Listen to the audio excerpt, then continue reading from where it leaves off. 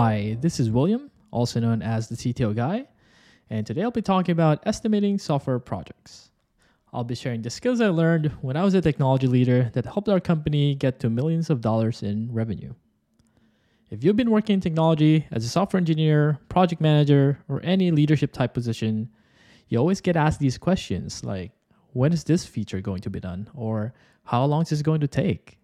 How would you answer these?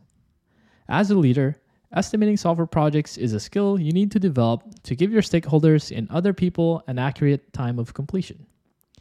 It improves your core competency and gives your stakeholders and other people that depend on you confidence. Now, do I even need to estimate? If you're a startup, you might not even need to. If there are only 1 to 3 people on your team, you might be better off just using a project management tool and getting things done there as fast as humanly possible to get to your MVP. If you're a mid-level to enterprise level company, this is a time when estimating becomes very important. This is a time when other teams like sales and marketing depend on you to give an accurate timeline so they can plan their work around it. Let's say you have just partnered up with a Fortune 500 company and you are doing a joint marketing campaign. In this instance, you have to be really good at giving an accurate timeline so the target is actually fulfilled. If not, then revenues and other things could be negatively affected, which is very important for a big company, especially public ones. All right, I hope I've convinced you to start estimating your projects. So here are the 5 things you can do to accurately estimate your project. Number 1, figure out your MVP. We're talking about high-level features. If you have a roadmap that spans 1 to 2 quarters or even to a year, now is the time to break them down into these high-level features. And we're talking about 1 to 2 sentences that encompass the feature. For example, we might have something in a roadmap that says something about calling functionality. So a high-level feature in this scenario could be that a user is able to make outbound calls. And another one is a user should be able to make inbound calls.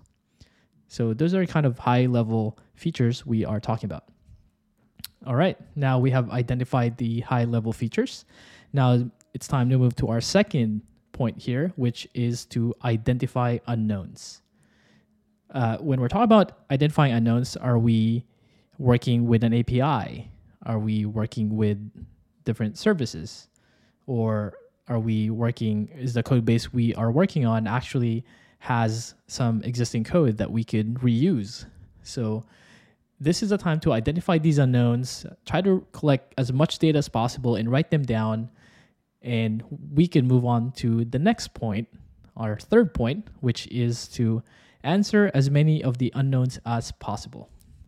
For example, with the API, if we are building outbound calling, then are we working with an API, for example, like Twilio?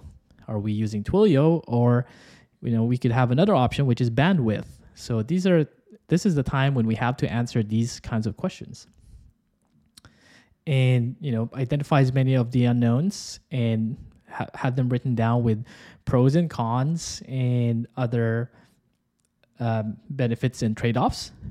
And then we can move on to our next task, which are point number 4, which is to break down the tasks further into deliverables. And at this point, now's the time to break down, for example, our outbound calling into deliverables, which is more specific. And now we're talking about what the UI would look like. And we would have examples of, a wireframe and actual functionality of how outbound calling works in our app. Do we click a button, which goes to another view? So this is the time to break them down into these deliverables. And once we have identified them, then we can move to our last point, which is point number 5, which to estimate these tasks and stick to it as much as possible. And in here, the best person that could, or group that could estimate this would be the ones that are working on the task. So if there's a team or an engineer that's working on the specific task, then they would be the best person to estimate it. And if it's too big, then we might have to, narrow it down or cut down some features if needed. So at this point, we should have an accurate timeline of when this feature is going to be done, which brings us to our final point here, which is to practice. So, just keep doing these points and keep on practicing until you have a more comfortable process in place, and you would have a better estimating skill in your organization. So there you have it. Those are ways on how to estimate your software project. Thanks. See you in the next one.